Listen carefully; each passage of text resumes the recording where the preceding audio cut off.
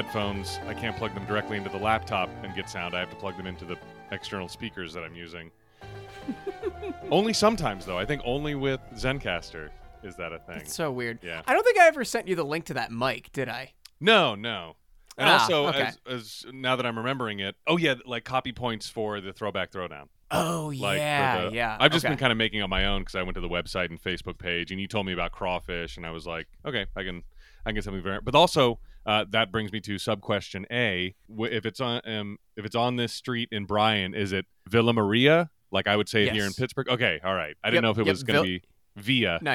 No, you're right. Villa Maria. Villa Maria. All right, good. Yep. I did not want to screw that up because I know that, down there in Texas, much closer to the, Hispanic. Yeah, actually, Tim, it is population. Villa Maria. That's what I was going to say. You have to roll your R, too. Villa Maria in Bryan. Oh, no. I've been doing that every no. break. Is that bad? I'm surprised you didn't notice. Whenever I started and I was doing remote tracks, former PD was saying, remember, it's Aggie Land, because we had a tracker one time call it Eggy Land. I was like, gonna who would see that and say Eggy Land? I was gonna guess Augie, maybe, but not Eggy. Here we are in Augie Land. Augie Land. Oh, God. Yeah, I've been going as Speedy Gonzalez and using a stereotypical Latino accent. Is that bad? Oh, no. I mean, I thought since I hadn't heard about it, it was okay. But yeah, check your Twitter mentions, maybe. I don't know. I think those are all the work questions that I had. Okay. So what was with the have you been pulling a lot of late hours, or was that just because of like Chili Fest or something, or what was up? It's everything, man. Last week, Wednesday, I had a 12-hour day because we had to go and set up banners for Chili Fest, and none of our part-timers are reliable. Ugh. So they needed me to go out and help. It was me, our junior engineer, and the front desk receptionist, along with the promotions director. None of the part-timers were able to go out and help. That sucks. And that was on Wednesday? Yeah, that was on Wednesday. And then Friday was 14-hour day because of actually going out to Chili Fest. Yeah. And then that led into being in Dallas all weekend for WrestleMania. Yeah. Which I didn't go to, which sucks. Yeah. And I've only watched clips of on my phone. But I'm just getting home now, currently recording this at 3:40 on Monday afternoon. Yeah, because because you were off today. Yeah. Yeah, so you were in Dallas? I took today off. I stayed the night because I didn't get out of this was sad because I didn't get out of the show and back to my Airbnb, and I was sweeping through my show, and my alarm goes off for me to wake up. Damn it. And I'm like, oh, fuck. I've been up so long that it's time for me to wake up. Wait, so you had to... Was your alarm left on by mistake? I just have it set to go off Monday to Friday at 4 a.m. And you forgot to turn it off. Yeah, I mean, I don't turn it back on. I just have it set to turn on automatically whenever... my phone goes into night mode, which is Sunday through Thursday at 9 p.m. Yeah. And then my alarm goes off at 4 a.m. Monday through Friday. Jeez. Well, that at least you had the day off. Yeah, but my God, like still being up and like working on like, hey, I want to make sure that my show doesn't sound absolutely dog shit, and it's just like music and sweeps this morning. Yeah. And doing that as I'm supposed to be getting up to do my show. I'm like, oh, I've been up way too long. Yuck. I will fill out the next month of the NHNL Google Calendar. Have you gotten access to that?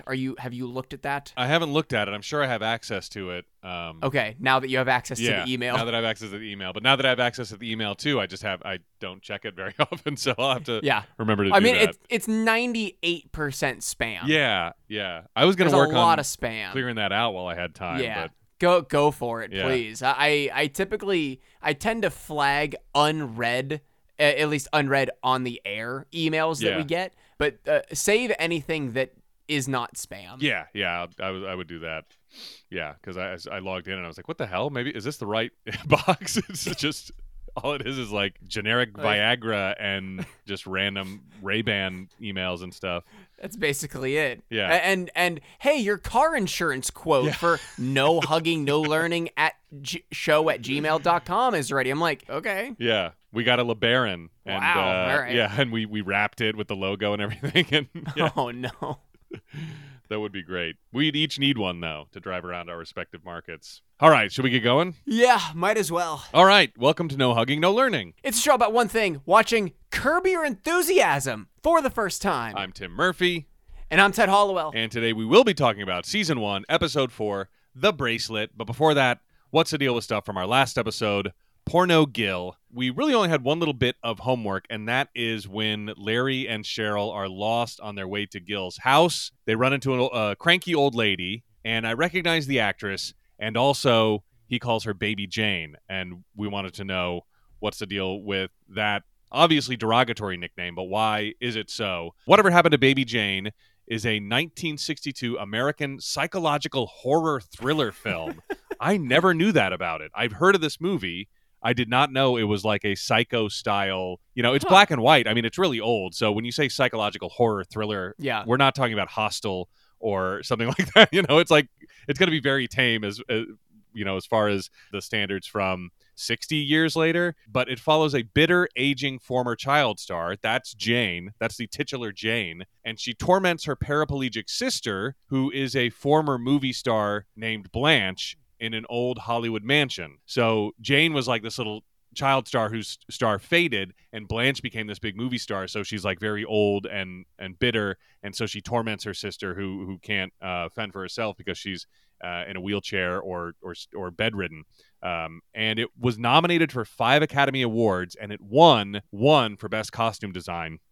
And all right. Bette Davis, who I believe plays Jane, received her 10th and final Oscar nomination for Best Actress for this movie. So she was on quite a roll back in the 50s, I guess. And when I was reading this, I was like, boy, this sounds kind of familiar. Guess what famous Seinfeld quote is from the movie Whatever Happened to Baby Jane? I dropped a name in there that might ring a bell. In the airport, Season 4, Episode 12, George is buying the last copy of Time magazine because there's a blurb about him in it, and he won't give it to the criminal who is actually on the cover with the caption, "Caught." The guy, he's like, you can't buy the last Time magazine. And he's like, it almost looks like Clint Howard, but it's not Clint Howard, but it's that kind of actor. And George is like, there's a blurb about me in here. He's like, a blurb? You're a blurb. Look at the cover. And it's the guy who's being held by federal agents or whatever, and it says "Caught" underneath him. So he's like, so George buys the magazine anyway, and the guy's like, do you know what I'd do if I wasn't in these shackles? And George goes, but you are, Blanche. You're in the shackles. That is a quote from Whatever Happened to Baby Jane, because Blanche says, something about being in this chair, and she's like, but you are, Blanche. You are in the chair. I remember us thinking that was the weirdest reference at the time. Yeah, we're like, really what the fuck is George talking about? Okay. Yeah. What is even in that movie was already 35 years old or something at that point. So what are the odds that a serial killer would have seen it? It's just weird. But obviously a favorite of maybe Larry David, because now he's put it in, a reference in Curb Your Enthusiasm and in his era of Seinfeld. The Baby Jane actress, the actress who played Baby Jane in Curb Your Enthusiasm was Nan Martin, and I'm pretty sure I recognize her from Shallow Hal. Have you ever seen that? Oh, yeah. She's the old, wrinkled nurse who is very ugly to Hal, and then when the spell is broken, he goes back and finds out she's actually hot. But she was, treating all the burn ward patients and stuff, really badly, and so he never knew that she was, a hot chick. He thought she was just this ugly old mean nurse, because she's always the one trying to, stop them from having fun and stuff, him and Gwyneth Paltrow. So she was also Mrs. Lauder in 26 episodes of Drew Carey Show. That must have been locked in my brain somewhere. She was also in A Nightmare on Elm Street 3, Dream Warriors, and she was in Castaway. She plays, I think, Helen Hunt's mom or something like that. Very small role. I don't even remember her from it, but she died in 2010 at age 82. And man. I found this interesting. Her first role was in 1952 on the Schlitz Playhouse of Stars, back when beer would just sponsor primetime TV. Which I love. It's one of the things about the 50s, like the commercials with like Fred Flintstone like smoking. Marlboros, Barney, you gotta love them. Like those, I love. I love that there was no regulation of who could advertise what and where. Only slightly less healthy to them to this day, having their likenesses slapped on the sugariest cereal you can find. Yeah, Fruity Pebbles, exactly. I mean, I still buy Cocoa Pebbles every chance I get, but I mean, in the long run, is cereal much more healthy than smoking? Oh, definitely. Yeah, definitely not those. Yeah. And I find that the Pebbles line of cereal are the best dry cereal. Like anytime. Oh my God, yeah. Anytime Absolutely. Fruity Pebbles are in like a donut or an ice cream or whatever, it's like you're in for a treat. Yeah. Well, I think like you're onto something there, but I want to throw a caveat into it. It is the best dry cereal that is only a cereal. Do you know what I mean by that? No. Okay. Because I could throw in Cookie Crisp into that, but Cookie Crisp dry is just little tiny cookies. That's true. You could throw Oreos into that, but Oreos dry are just Oreo cookies. Mm-hmm. Yeah. I mean, they're not shaped like Oreos, so they're kind of like Oreo. They're O's, you know, so you could make the argument that, that that's not necessarily a cookie. But I can see what you mean that yeah, it's like Cookie Crisp is a stretch. I think Jerry Seinfeld actually has a good bit about, or Brian Regan. I forget which one does the bit. I think it must be Seinfeld because he's Mr. Cereal, about like Cookie Crisp and how like we went too far. Like kids went too far trying to fool parents into letting them eat sugar until they finally just made one that was cookies with you and you pour milk over it, and then parents were like, no, we're putting a stop to this. Right, this is the line right here. Now that I'm saying it, it might be Brian Regan. I forget. If it is somebody besides Jerry, he's probably kicking himself for someone else having like a killer bit about cereal that could have been his. Because to me, the Pebbles line of cereal gets too soggy in milk too quickly. So anytime I've had it just turns into like almost a milkshake, like a thick, like fruity or chocolatey liquid immediately that you could like just drink the whole thing with a straw. Let me see. Oh, that's the only bit of homework that we had. Here's some other trivia and tidbits. This is the only episode of the series with a cold opening. We noticed that it starts not with the black screen as normal until the first episode of season 8. Let me say. So we will get another cold open, but not for a while. in 4 years. Yeah. This is the first episode in which Larry says his catchphrase, pretty good. So we might have to track that. I really only associated with one episode. Just goes to show you how unfamiliar I actually am with these early seasons. So we'll have to see how often that pops up to be called a catchphrase, if it does happen enough to be a catchphrase. The character Gil Thielander, Bob Odenkirk's character, is named after Curb Your Enthusiasm's second camera operator, Patrick Thielander. So again, continuing the tradition of naming side characters after crew members. I feel like that happened a lot on Seinfeld. Yeah. Yeah. So that is all of the trivia and tidbits. Now, please rise as we do our reading from the book and what the book has to say about Porno Gil.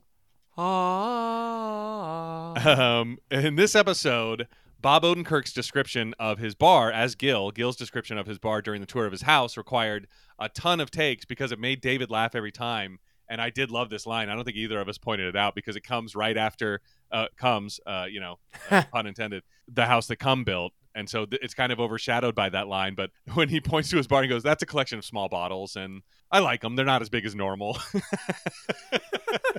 Just another hilarious Bob Odenkirk non sequitur.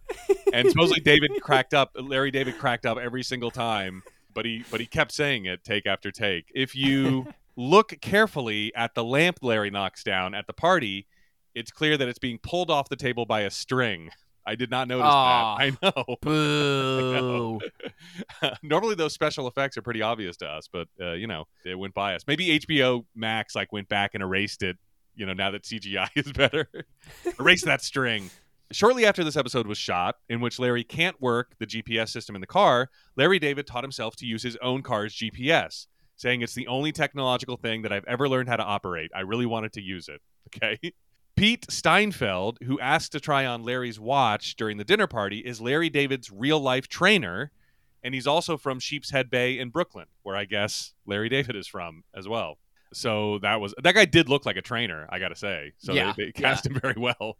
Cheryl tells Larry that he received a call from John DeBellis, and that's the name of a good friend of Larry David's in real life. Oh, that was when he walks into his office, his, no, wait a minute, yeah. Now I don't know. Yeah, so that must be the guy he was calling at the very beginning. Yeah. And Porno Gill's last name, as I already mentioned, this is from the book as well, borrowed from Second Camera Operator on Curb, Patrick Thielander.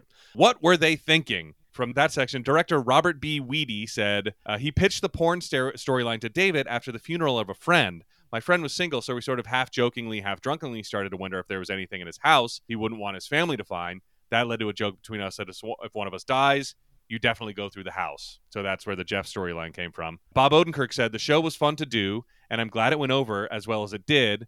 But about the fake porn, fake fucking is a lot more like real fucking than you want it to be. That's amazing and educational. Larry David said the line pretty good came from a bit I did on stage once that had to do with how you never tell your parents how you really feel. It was about my mother coming home and finding me with my head in the oven. She says, how are things going? And I say, things are good. Things are good. Pretty good. Brian Palermo, who played Brian, the guy with the hat from the very beginning of the episode and then pops up at the dinner party later, says that was only the third episode, so they were still finding their way and would overshoot. They must have shot 2 hours plus of 7 people coming up with their worst porn stories ever. Oh my God. That's crazy. Why? No idea. I guess, because they were just, like you said, overshooting and making sure they had enough. Because, when you're improvising the script, you're like, all right, we don't know what's going to work. We know what's working now. But when we get in the editing bay, if we don't have it, we don't have it, Like, we don't have a script and we don't have, like, all right, here's the part of the script we need to get done today. It's like, oh, no, we didn't get the storyline. The story didn't move forward or it's not funny enough or something. So, yeah, I don't know. That's weird. So I'm guessing that is... So were there like a million different variations of the Tabasco story? Like not all of them about Tabasco, but like, all right, here's another thing about, and why do all these people have porn stories? They're not all porn stars, Very true. It's weird. So there you go. That is the book. All praise to Larry. I don't know. And we close the book. Yeah, and that's it. That's all I got. All right. Before we get into everything else, should we open up Newman's mail sack now, or should we save it for the end of the show? Let's save it for the end this time.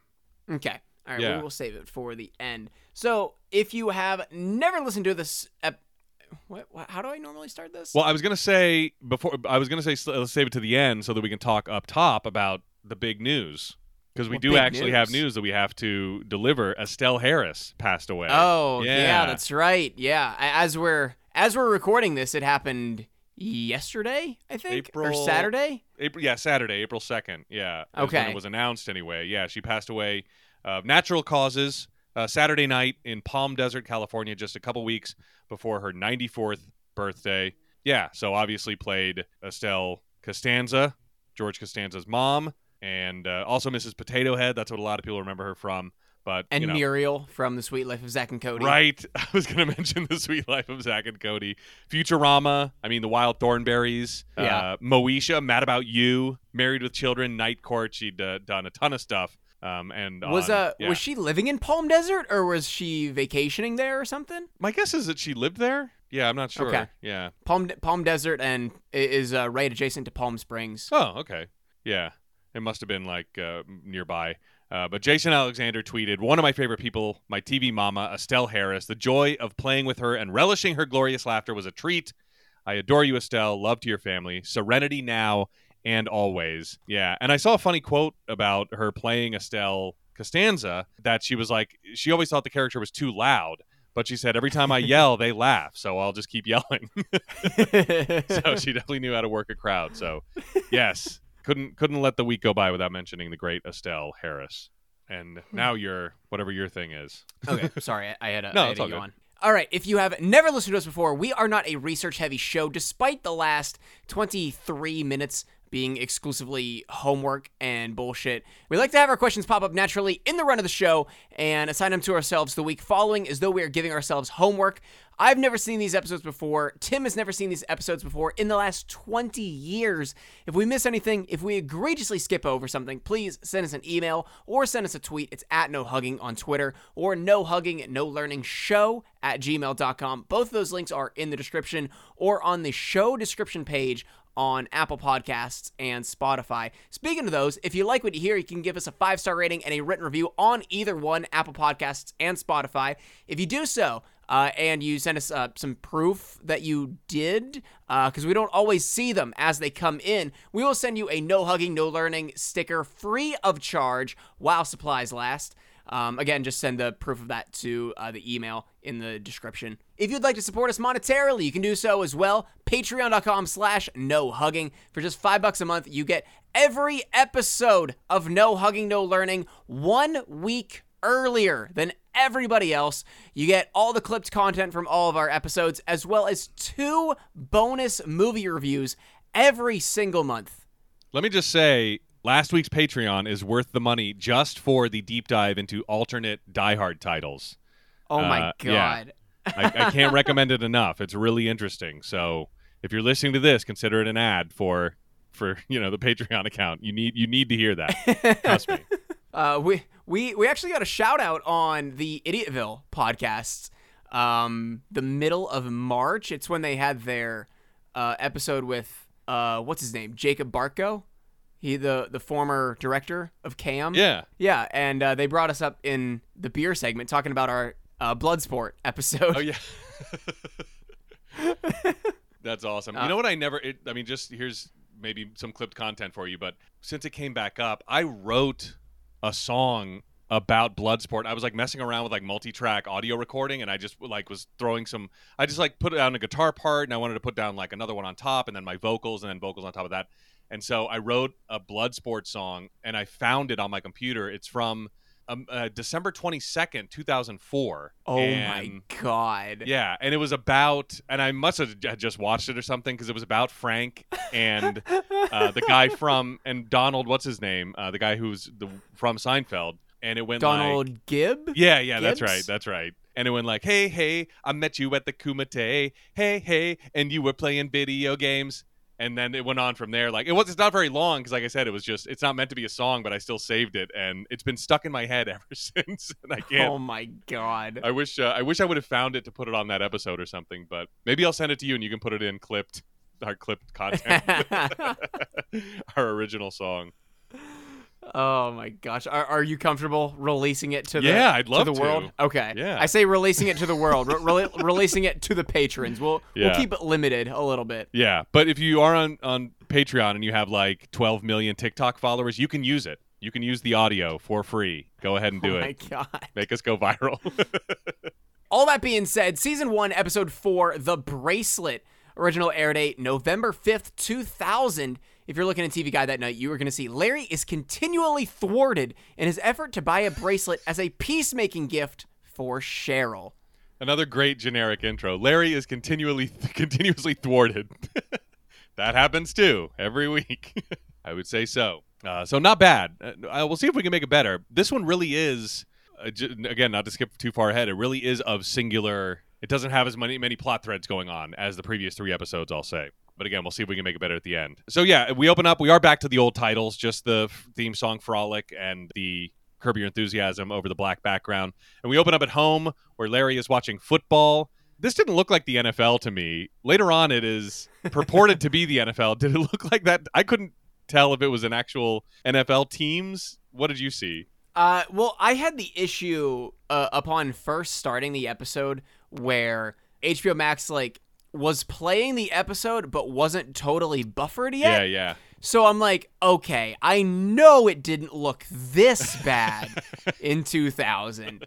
Thankfully, it cleared up a little bit. It cleared up to standard def. Yeah. Eventually, but whenever it started, I would say it was 140p. Oh, geez. Yeah, mine does that too. The HBO static logo, the bah is always very you can't read anything. It just looks like static. Yeah. Because it's it takes a second to catch up. I mean, but it's on TV later, and it still didn't look like any NFL team that I could discern, even from the 2000s. So I don't know what but they're purporting it's the Giants, I guess, the New York Giants. And he's also on the phone with somebody. Cheryl comes home from visiting her mom in Tallahassee, and she starts telling a story from vacation, but Larry is distracted by the game because it's like the last 2 minutes, and Cheryl finally kind of sighs and is like, you know what, watch the game. And Larry knows he's in trouble at that point, but he does go back to watching the game. Later on in the bedroom, he's talking to Cheryl like nothing is wrong about soy. Like, oh yeah, do you hear this thing about soy? And oh gosh, I guess I'd have to go back to milk. And Cheryl is flipping through a magazine, just being very curt and sarcastic as well. And Larry apologizes, but he gets the "it's fine," which is never good from a significant other. Yeah. And I love that he's like, is it really? He's like, because I'm sensing rancor. He's like, is it rancor or rancor? I know how to spell. He like starts going off on again a very Seinfeldian thing, dissecting a word, and Cheryl stops him before he's like, you know what, stop.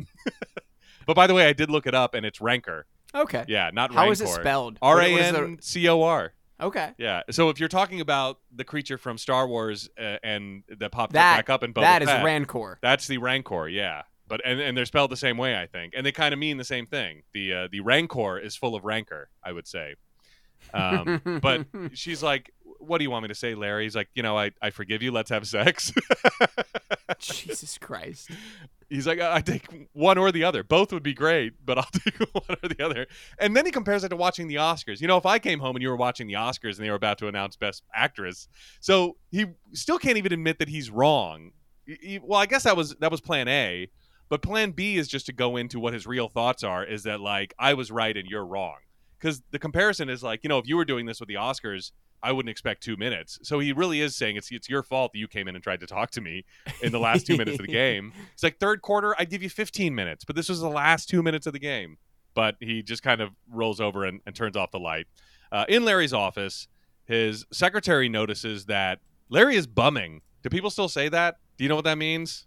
Yeah, okay. I know what it means. I don't think people still say it. Probably not, but it's the only way I could describe that. Like, he's in like the oldest stretched out, ripped sweatsuit that he has, and he's unshaven from when Cheryl was out of town. I guess he just kind of let himself go, and so he's got some stubble, and because Cheryl is not talking to him as well, he's also kind of in a little bit depressed and not feeling like putting a new workout suit on or anything like that.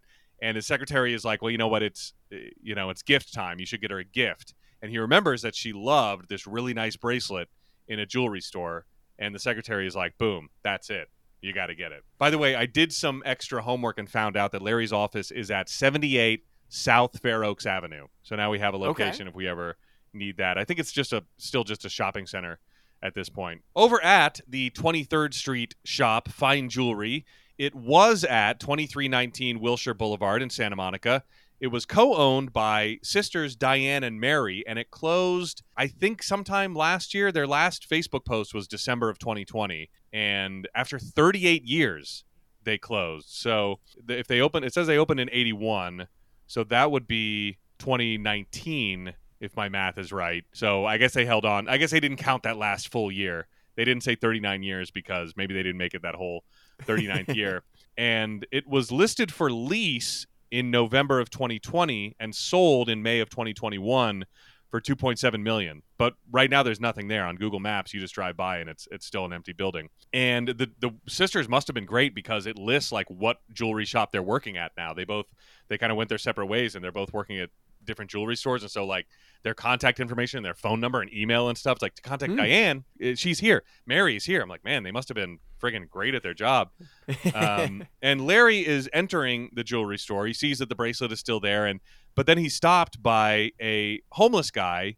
Did you see he gave him like a weird limp handshake? I thought that was weird. I did. Maybe just because he is a homeless guy and he didn't want to like touch him or something like that, but it was a weird interaction. And I guess he had given this homeless guy some chicken l'orange at some point, and the guy's thanking him for it and asking him if he has any other food or anything, and he gives him a stick of gum. And the clerks notice this conversation going on that has now moved from the street into this little foyer. They have like a security door, and they think that Larry is also homeless, and so they won't let him in. when he knocks on the door. I think I looked it up, and I don't think these are the two sisters that were running the place at the time. I believe they're actresses. I may be wrong about that. Maybe we'll find out next week.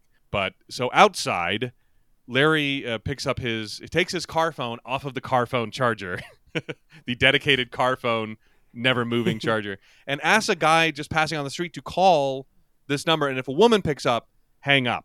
Why couldn't Larry just do that? Why did he have to hand it? Yeah. Because he doesn't want to talk to her. Yeah, but why couldn't Larry just, when the woman answers, just hit end? Very true. Or was it that the guy was going to go, oh, sorry, wrong number, and then hang up? So she didn't think it was really weird. Maybe. I'm not sure. I guess it's the second one, but but he doesn't tell the guy to do that. He says, if a woman answers, hang up. Not if a woman answers, say wrong number, and then hang up. He just says hang up. I'm like, well, you could do that, Larry. But maybe he just didn't even he wanted plausible deniability later on to go, no, I never called your place and hung up when she answered. I never did that. So, which is true. So it's Richard Lewis. He's calling Richard Lewis to come down and buy the bracelet. Richard Lewis shows up. How about this? I mean, Ted, this is how an independently wealthy man dressed in the year 2000.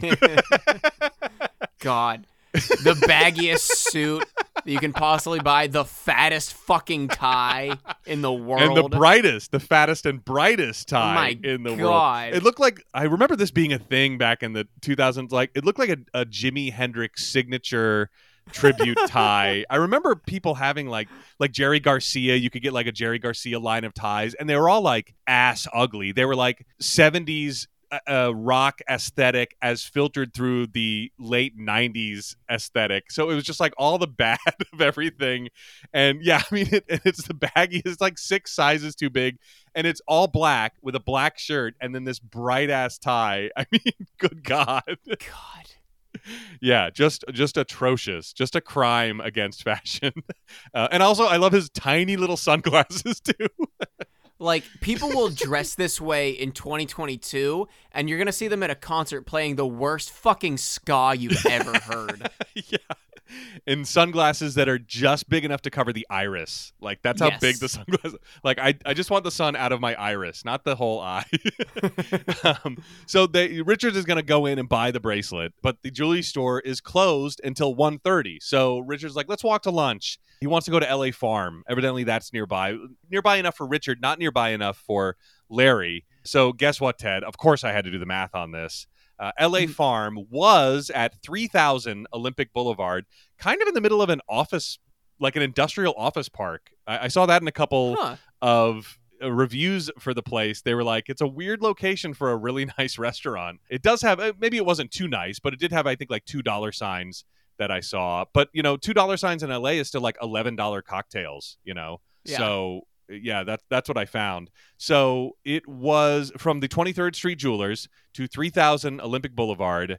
It's 1.3 miles, which Google says is a 27-minute walk, which I think is exactly where Richard Lewis pegged it, interestingly enough. So he was pretty much right on about how long it would take them. Yeah. But 1.3 miles is a long. It's funny, though. It's not a long way to walk in New York. Like, I've walked cities like up and down the whole way. But yeah. That's a long way to walk in LA because LA's not built to walk. Yes, it's not a walking city. Yeah. You're going to be lucky if half of that distance has a sidewalk. Yeah, exactly. Yeah, and you're going to be passing through like a lot of different neighborhoods and stuff like that. Like, it's not going to look like a city the whole way, you know. So by the way, LA Farm closed, I think, in 2015. I think that's what I was able to discern. We come in the middle of a conversation where Larry is telling Richard that the reason women have to be in love to have sex is because they're offended by male genitalia. And that's why they can't have meaningless sex. It has to mean something for them to put up with seeing it. It really has nothing to do with the rest of the episode at all. It's just a non sequitur conversation that we come in on. And in the tip space, as Larry is picking up lunch for his friend Richard, there's space for the waiter and the captain. And Richard Lewis is like, well, you know, you could do 20% for the waiter and 10% for the captain. And you know you're in a nice restaurant if there is a waiter captain anyway. But Larry's like, this is where I don't understand Larry, because he gives 30% to the waiter. So the same amount of money. And then he's like, the waiter can give the captain the 10% if he wants to or whatever. I'm like, if you were being cheap about it or didn't like the fact that you also had to tip this other guy, you would just give 20% to the waiter and then cross out the captain as he does anyway. But it's the same amount of money. It's just on principle. I feel like it would be a much more Larry thing to say, like, because he had the allotment of 20%, right? Yeah. Well, then give either 10 and 10 or 15 and 5. Don't give 30 and 0. Yeah, 30. It's the same amount of money. Now it's just the principle of like you don't want to tip that guy. Yeah. It didn't make any sense. This kind of like goes against everything that he is established as of doing. Yeah. The reason to be upset about the tip isn't because a new person's getting it. It's because it's more money. Like, oh, great. Well, now I got to factor this in when I go out. Another 10% on top of everything. Yeah, really, really weird. But and really just a plot device for later. But it really didn't fit into Larry's character. Walking back, Larry and Richard are stopped by a blind guy who asks them to help move some boxes. He just moved into the area. And Larry doesn't want to, but Richard ropes him into it for some reason. And the blind guy's name is Michael, by the way. So over at Michael's apartment, it turns out it's not just moving a couple boxes. They're moving this guy in pretty much. Yeah, the boxes are already in the apartment. Unpacking all of his shit. Yeah, everything. And by the end of it, Richard Lewis looks like Alice Cooper. I mean, just like yeah, you're right. In his all black suit and his hair, just minus the eyeliner. Yeah. But the way the sweat is covering his eyes, it almost it looks almost like eyeliner. He looks his face looks weathered, I guess, so that it looks almost like his eyes are sunken in like that. And they start arguing about where the TV is placed because they took this big TV into the bedroom, and the blind guy wants it in the living room because he's blind. He's not going to watch TV in his bedroom. He wants it out for when people are over. And so they finally finish moving this guy in, and he was just ordering them around. Like once he had them, a lot of the politeness just went out the window, and he was like, move that there and put this here and stuff like that. Back at the jewelry store, it took so long moving Michael into his apartment that the jewelry store is now closed. And Richard Lewis says it was a good day anyway, because, they did a good deed. He had lunch with his friend. They took a long walk. And Larry says, who are you, Norman Vincent Lewis? No idea. Absolutely no idea. I'm only going to assume you're in the same boat as me. Yep. So I'm writing it down for next week. Norman Vincent Lewis. Norman Vincent must be a famous guy. That must have been a knee slapper in the writer's room. Yeah. He must have been a guy who just had a lot of good days. Richard has more serenity than Larry, he says. So he must have been a very serene guy as well. We'll find out what the hell that all meant. Back at home, Larry is again watching football game on the TV. Again, it's supposedly the Giants, and he's talking to Richard Lewis on the phone. He left his credit card at LA Farm, so he's got to go back and get that. And he made up with Cheryl anyway because he got her some roses, and so that took care of everything. And Richard asks if he can buy the bracelet since Larry's not going to buy it for Rachel anymore. Richard's not going to buy it for Cheryl anymore. And he says that's fine. So in the meantime, Cheryl comes home, and Larry is very attentive. He's giving her eye contact and ignoring the game completely this time. And Cheryl says... she even comes in. She's like, oh, football again, huh? And Larry's like, oh, what? Oh, I didn't even know it was on. Oh, is there a game on? Yeah. And Cheryl says that, she was thinking about that bracelet that they saw, and she does want it now. She wishes she bought it. And Larry tells her, he's like, well, I just told Richard he could buy it. And he won't call back, mostly because he doesn't want to talk to his girlfriend. So he's like, you know what? I'll just go first thing in the morning. I got to go to get my credit card anyway. I'll go get the credit card and be there when they open, and I'll buy it before Richard buys it.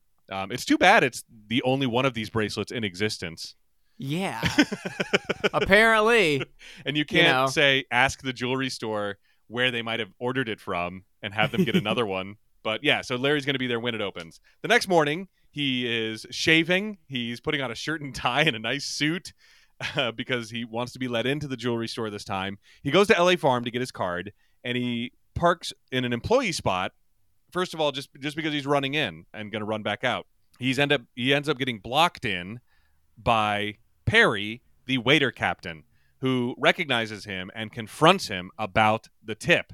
And Perry will not move his car to let Larry go because he's upset about not getting a tip. But Larry, this did kind of save him, even though Perry didn't believe him about like, oh, yeah, the waiter didn't give you the the 30%? He's like, no, there was 30% and then a line through MySpace. And he's like, no, I was underlining. I was emphasizing that he was supposed to give you. Oh, I can't believe, like, blaming the guy. Jesus. Yeah. A really funny lie. I like it. No, I was underlining it. Oh my gosh. You thought I was.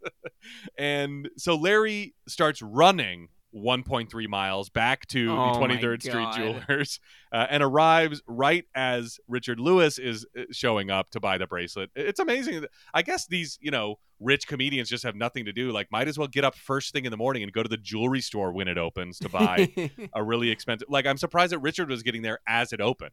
I didn't get that. He's like, oh, hey, can I buy? It was just, can I buy the bracelet? It wasn't like, hey, can I go there tomorrow when they open and buy the bracelet? I want to do it first. I would imagine like maybe a month from now he'd go back and buy it, not the next day. Yeah, because he doesn't even say that it was for his girlfriend's birthday or anything. It was just kind of a because. Yeah. So he was like, no, I need it immediately. But Larry runs and he arrives right as Richard Lewis gets there, and they start wrestling and spill into the foyer and he kicks Richard Lewis out. But again, now they've seen two guys attacking each other in the foyer, and so again, he was not being let into the jewelry store, and Frolic plays, and that's the end of the episode. Oh, boy. All right, what do we got for homework this week? Who is Norman Vincent? Possibly Norman Vincent Lewis. Probably not, but we'll figure that out. All right, is that it? Yeah, that's it. Okay. What do you like for cover art this week? Man, I feel like something with Larry and Richard. I'd love to get Richard's suit. I mean, I'd love, we spent so much time fawning over it that I'd love to have that, cemented in the main feed forever. What are you thinking? I honestly don't know. I mean, was there any good shot of Larry and Richard moving Mike's stuff? Yeah. That is kind of the main, like, second act roadblock in the whole thing. Probably, yeah. I mean, maybe you could even get a good picture of Alice Cooper looking Richard Lewis in his suit moving Mike's stuff around at the end of that. Yeah, there might be a good shot of them. The funny thing is Michael is going to come back. I was so surprised to see this actor because he has like a huge storyline later in the season. Season spoiler 1? Alert. I don't know if it's in season 1 or not. Okay. I feel like it's not, which is weird. But yeah, it's the same actor and everything. All right. Yeah. Well, let's see what we can do about this week's description. All right. So we had Larry is continually thwarted in his effort to buy a bracelet as a peacemaking gift for Cheryl. I think it's great, actually. I love it. Yeah. I think it's really good. I wish doesn't give anything away. I wish continuously thwarted. I wish we had thought of that phrase back in the Seinfeld days because we could use it so often. My God. I feel like there were so many where we tried to, because it's like, all right, he's bumming and they won't let him in. And then, he's sweaty late. It's closed and they go to lunch. And that happens so often in Seinfeld that someone's continuously thwarted that I wish we would have had that phrase back then. Oh, well, perfect. It's perfect. Well, Tim, it is time to open up Newman's mail sack. Yay. So we got an email from David Pootsier. 2 weeks in a row, we have emails from David Pootsier. I bet he's back to hating us. Subject line, you deflated my pants tent. All right, it's kind of funny. First, ... the good. Oh, no. Let me say, in the pants tent, while watching, I did not actually laugh once, but while I listened to your reaction to the episode, I laughed often. That must indicate something as to why yours is still my favorite podcast of the dozens I listen to a week. Okay. Now, ... the bad. Right. You made it your second episode before you misguided SJW crap made it in. If you had gone 2 more episodes, it would have been a record, damn it. This time it was in the dinner scene where Larry said how he liked seeing a black entrepreneur, and the parents said, what do you mean? You made the illogical leap that, well, they're obviously racist. Why is that so often your default assumption? For example, when Elaine asked the officer to do something about the man spraying the hose on the sidewalk. Well, he was black, so obviously you felt Elaine was being racist. Wow. How about the parents didn't give the owner's skin color a second thought and felt Larry bringing it up was odd? What does his skin color have to do with it? Or anything? Frankly, it's Larry's comment that was on the racist side in reality, which I do not think he is, by the way. What he has is white guilt. Oh, my God. Well, I mean, that's true. I mean, he said that in his because he does the white liberal nodding or whatever it is. Yeah. But we spoke to why it is an issue, because for sure Black entrepreneurs have been marginalized and kept out of some of the business world. So he likes seeing, and that's why it's weird that they go, oh, why? Why do you think? But, I guess we're reverse racists, just like Larry David, for thinking that, for loading their response. But he signs it. Still love the show. David Putzier, Springfield, Oregon. P.S. You aren't reading this in that voice, are you? You better not be, or I'll have to go all Will Smith on you. Oh, wow. We're not taking that bait. David, that's the only reason I decided to read it in that voice for the second paragraph. Oh my God. Yeah. All right, so next week, we've got Season 1, Episode 5, Interior Decorator. Original air date, November 12th, 2000. And if you're looking in TV Guide that night, you are going to see an act of kindness results in Larry missing a meeting with an actress whose phone number he just can't get. I feel like I'm going all Jerry with that. A phone number he just can't get. Sounds like he's continuously thwarted in trying to get this phone number. What if every episode says Larry David is continuously thwarted in blank? Well, we need in trying to get the phone number of an actress. We need to add it to everyone's mad at Larry because he's continuously thwarted in a bizarre series of events or whatever that. Everyone's mad at Larry as he's continuously thwarted in a bizarre series of events. I mean, that's it. Wait. Like he always is. Like he always is. There we go. We're crafting the perfect Curb Your Enthusiasm synopsis just as we go. I can't wait to find out what the next one after the Interior Decorator says. But we'll have to. Do you think these episodes are going to get longer? These are shorties. Hour episodes? Yeah. I think we're staying like sub 1 hour because, I mean, this is the longest episode we've done. Yeah. And, I mean, prior to any editing, we're at 52 minutes. Yeah. It's a shorty. Oh, but I did let me make it a little bit longy. What did you think of this episode?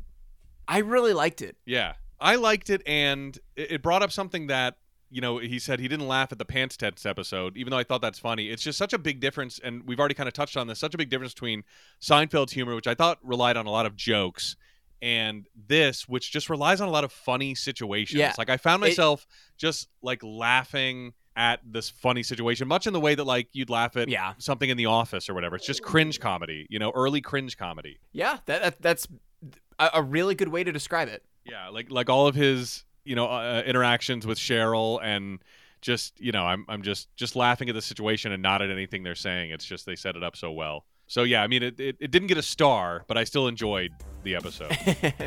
No star though. All right, is that it? Yeah, that's it. All right, for No Hugging, No Learning, I'm Tim Murphy.